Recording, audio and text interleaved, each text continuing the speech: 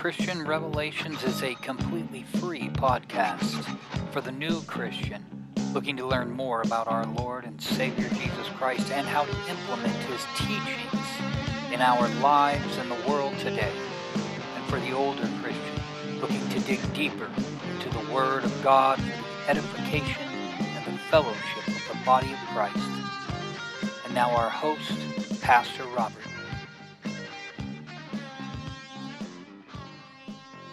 Before we get started, let's pray. Dear Heavenly Father, I thank you for your presence in our lives. I thank you for this time that you've given us to step back and reflect on what is important in our lives and what we need to seek and who we need to look to in these times of need. I thank you, Lord, for the gift of your Son and the gift of salvation. In Jesus' name I pray, amen. This morning we will be reading Mark chapter 4, verses 35 through 41. But first, as always, I have a few questions. Do we actually have the faith in Jesus that we claim to have? Do we truly trust Him in our lives? Does our trust in Him give us the strength and the patience that we need to weather any storm? The beauty of land and sea and sky often fills us with an unimaginable wonder and joy. We have all had the experience of being struck dumb by the presence of natural beauty, and it gives us an understanding of how small we really are. We have also known the experience of nature's fury in storms of various kinds. In those cases, too, we have felt our smallness and how vulnerable we really are in the face of it. Sometimes we find ourselves in the midst of different kinds of storms, those created by our own bad choices and actions, or those created by the bad choices and actions of those around us. We often react to bad decisions in like manner, and we often cower in fear and do nothing, which only serves to empower those who are perpetrating the sins of this storm. Or we can choose to respond like mature Christians, and we can challenge the situation with God's love, God's righteousness, His forgiveness, and His mercy. This brings us to Mark chapter 4, starting at verse 35. On the same day, when the evening had come, He said to them, "Let us cross over to the other side." Now when they had left the multitude, they took Him along in the boat as He was, and other little boats were also with them. And the great windstorm arose, and the waves beat into the boat so that it was already filling. But He was in the stern, asleep on a pillow. They awoke Him and said to Him, "Teacher, do you not care that we are perishing?" Then He arose and rebuked the wind and said to the sea, "Peace, be still." And the wind ceased, and there was a great calm. But He said to them, "Why are you so fearful? How is it that you have no faith?" And they feared exceedingly and said to one another, Who can this be that even the wind and the sea obey Him? The storms that are most familiar to us are those that are within our own private consciousness. We know what is right and we know what is wrong, but we often get caught up in storms of temptation, and they appeal to our sense of pleasure, our ego, and we are overwhelmed by them, and we often give in to them. There are carnal and spiritual forces in this world that seek to destroy us and take us away from what is good and from God. Sometimes they are subtle, deceiving thoughts of innocence. Sometimes they are fierce as abject fear and of arrogant pride. As Christians, we do not have to face these storms alone. We have an advocate. We know that the Holy Spirit is always present with us, even more so in the moments when we are threatened by the storms of life. The Spirit is always there to guide us and to support us. And if we listen more and more regularly to that protective voice of calming wisdom, we will be more prepared to withstand the inevitable storms that will arise in our lives. The reality is that all of us, at times, are temporarily swept away by both external and internal storms of life. But we must never forget that we belong to a loving God. Amen. Though we have fallen victim to storms of pride, of greed, of jealousy, of anger, of drunkenness, of laziness, we should understand that God's love for us is never diminished. Through Jesus, He showed us His love and His compassion will always be there, will never end. If we learn to stand in our faith and in our commitments to God's commandments of love, we will not only survive these storms, we will be ready to take our place among the righteous both here and in heaven. When trouble strikes, we sometimes forget our knowledge of God. We struggle to recall the answers to past prayers, specific guidance by the Holy Spirit, and lessons learned previous crises. Only the present storm seems to be real. Our minds spin with future implications, and our troubled emotions stand in the way of our clear thinking. In our own strength, we lack the sufficient resources and abilities to meet life's challenges. So God provides what we need. Our suffering is never a surprise to the Lord. He knows everything we are going through. And more than that, He is orchestrating our circumstances for His glory and our benefit according to His good will. Focusing on the divine purpose in hardship can help us respond to trials in a God-honoring way. One purpose for hardship and storms is because of our own nature and our self-absorbed world that we live in, it is easy to develop selfish attitudes, mixed up priorities, and ungodly habits. The pressures that bear down on us from stormy situations are meant to bring these impurities to our attention and direct us to a place of repentance. Our trials are intended to purify and guide us back to godliness, not ruin our lives.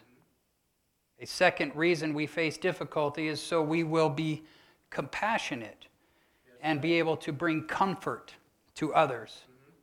God's work in our life is not intended solely for us. It is designed to reach a world that does not recognize or acknowledge Him.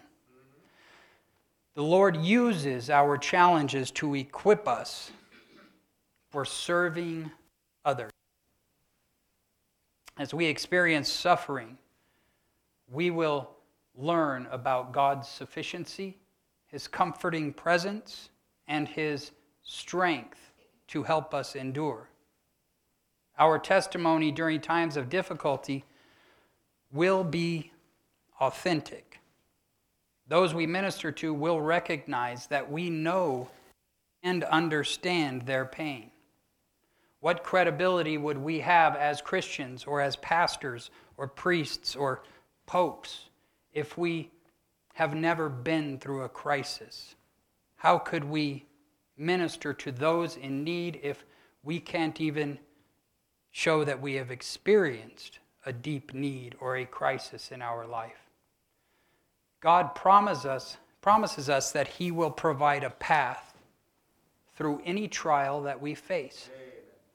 The disciples probably wondered how long the storm was going to last and whether they would make it safely to shore. Most likely, they wished it never happened, but had they somehow avoided the storm, they would have missed the demonstration of Jesus' power over the sea and the wind. The frightening situation was transformed into a revelation of our Savior's divine nature. God wants to make His power known through our trials as well. The most important thing He gives us is an awareness of His presence. At first, the disciples believed that Jesus was not concerned about their safety. In the same respect, we may sense that God is not concerned about us in our crisis, but He has promised to always be with us. Hebrews 13:5-6 says, "Let your conduct be without covetousness. Be content with such things as you have, for He Himself has said, I will never leave you nor forsake you. So we may boldly say, the Lord is my helper. I will not. What can man do to me?" The assurance that the Lord will never leave provides immediate comfort and courage and a sense of confidence to endure. No one enjoys suffering, but in the hands of God, trials become tools. He uses hardship to shape believers into the people He intends them to be. Jesus allowed the disciples to experience fear and anxiety on being aboard that boat during the raging sea. He permitted them to suffer because He had something far more important to teach them. He wanted the disciples to recognize their own helplessness, His sufficiency, and their dependency on Him. Jesus knew all things, and when He said, "Let's go over to the other side," He knew that they would encounter a storm. Sometimes people who know and love the Lord think that they're exempt from stormy experiences of life. Some Christians make the mistake of thinking that just because they have the Lord in their life, they will be immune to the troubles of life. Even though Jesus was on that boat, the storm still came. And even if Jesus is in our life, we will still encounter storms. Amen. There are physical storms, financial storms, emotional storms, relational storms, and they can strike us suddenly and without warning. But just because we find ourselves in a storm doesn't mean that God doesn't love us or that He's punishing us. Jesus led the disciples into this storm to teach them to trust Him. So we shouldn't be surprised when we face storms in life. When the disciples woke Jesus up, He immediately asked them two questions. Why are you so afraid? And how is it that you have no faith? In the previous chapter, Jesus taught some parables about faith and about receiving His word into our hearts. Like any good teacher, He taught them the lesson, and now He was giving them the test. We will learn to trust Jesus in any storm. Did they learn to trust Jesus in that storm. God tests our faith in order to purify our faith. 1 Peter 1, 6 and 7 says, "In this you greatly rejoice, though now for a little while, if need be, you have been grieved by various trials, that the genuineness of your faith, being more precious than gold that perishes, though it is tested by fire, may be found to praise, honor, and glory at the revelation of Jesus Christ." Sometimes life is good. It is always summertime and always good fishing. And there's no reason to cry during those times. And it's also not time that God tests our faith. God tests our faith during the difficult times that we will have to live through. And here are 3 of the ways that he will test us. The pressure test. How will we handle stress when we are at our absolute limit? Or how will we act when we reach the point of total desperation? Like a pressure cooker building up heat and pressure, will we blow our top? Or will we trust God until the heat dies down? We have a people test. Sometimes God puts people in our life who will stretch our faith. They rub us the wrong way, and they seem to find the one exposed nerve that we have, and they grind on it. They aren't hard for us to love. They are impossible for us to love. But we admit that Jesus loves them. So how do we handle these tests? Do we fight them or yell at them? Or do we patiently love them with the love of Jesus? Then we have the persistence test. This test asks the question, will we maintain our commitments or will we quit? When we're on task for God, there will be a time when we want to give up. Sometimes all the external factors indicate that we should give up and throw in the towel. A weak person gives up too soon, but a wise person persists to the end of every commitment. Sometimes we hear that screeching sound over the radio or the TV that says, this is a test. This is only a test. When we find ourselves in the midst of a storm, we should remember this is a test. Amen. It is only a test. Several of the disciples were fishermen. They probably tried everything humanly possible to battle this storm. Maybe they trimmed the sails, they pointed the bow into the wind, they started bailing water out, or they started rowing. But it soon became apparent to them that their resources weren't enough. So they called out to Jesus.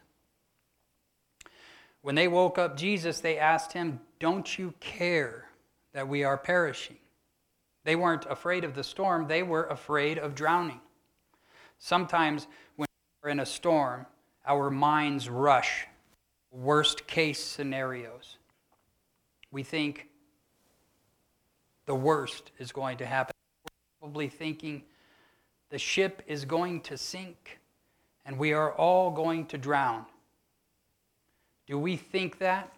Or do we think that when we're going through a storm that God doesn't care when we're going through tough times? We don't have to wonder. God does care. Amen. 1 Peter 5:7 says, "Therefore humble yourself under the mighty hand of God, that he may exalt you in due time, casting all him for you." The fact that Jesus was asleep during this does two things. First, he was a man and he got tired just like we do. Second, he possessed such a strong sense of tranquility that he could sleep through a storm.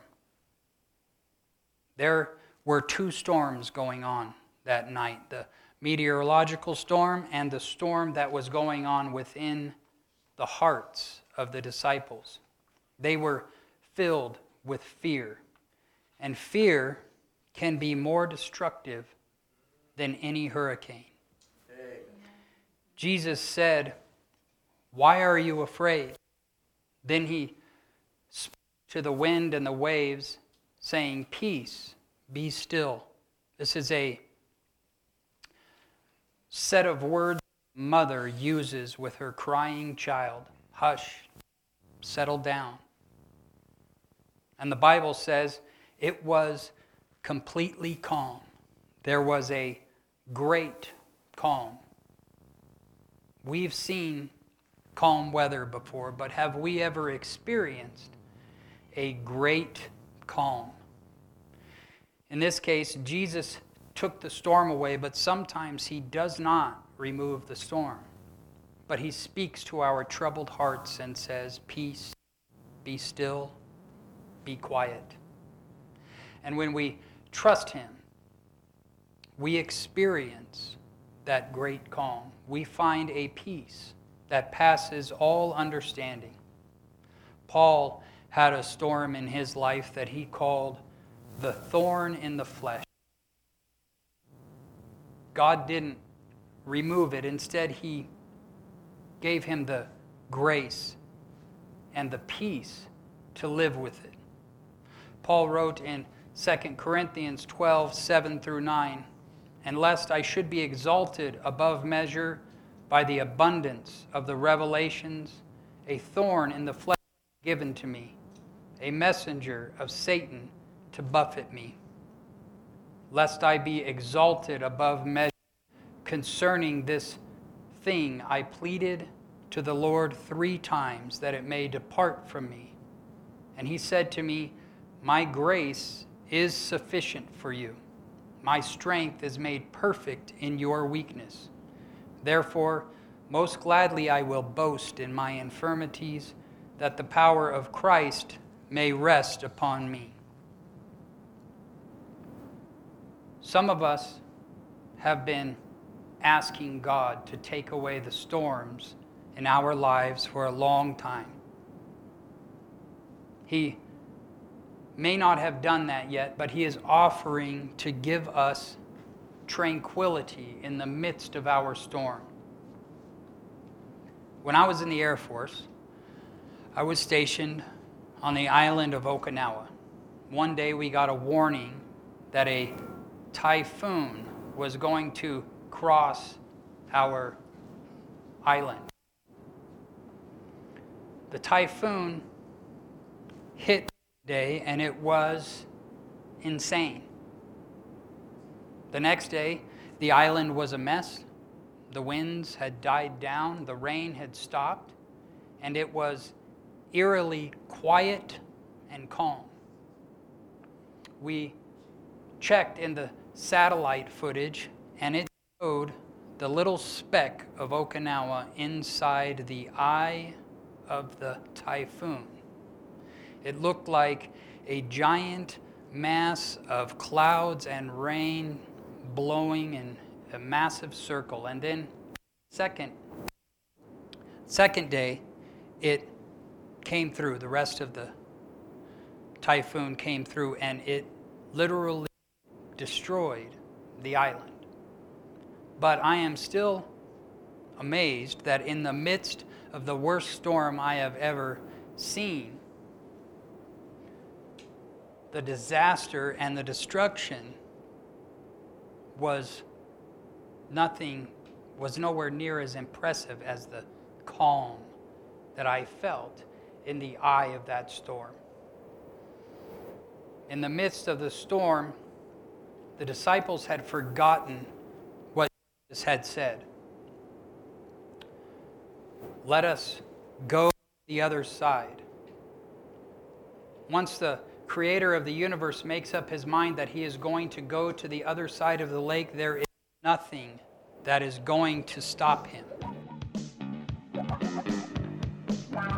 thank you for choosing Christian Revelations.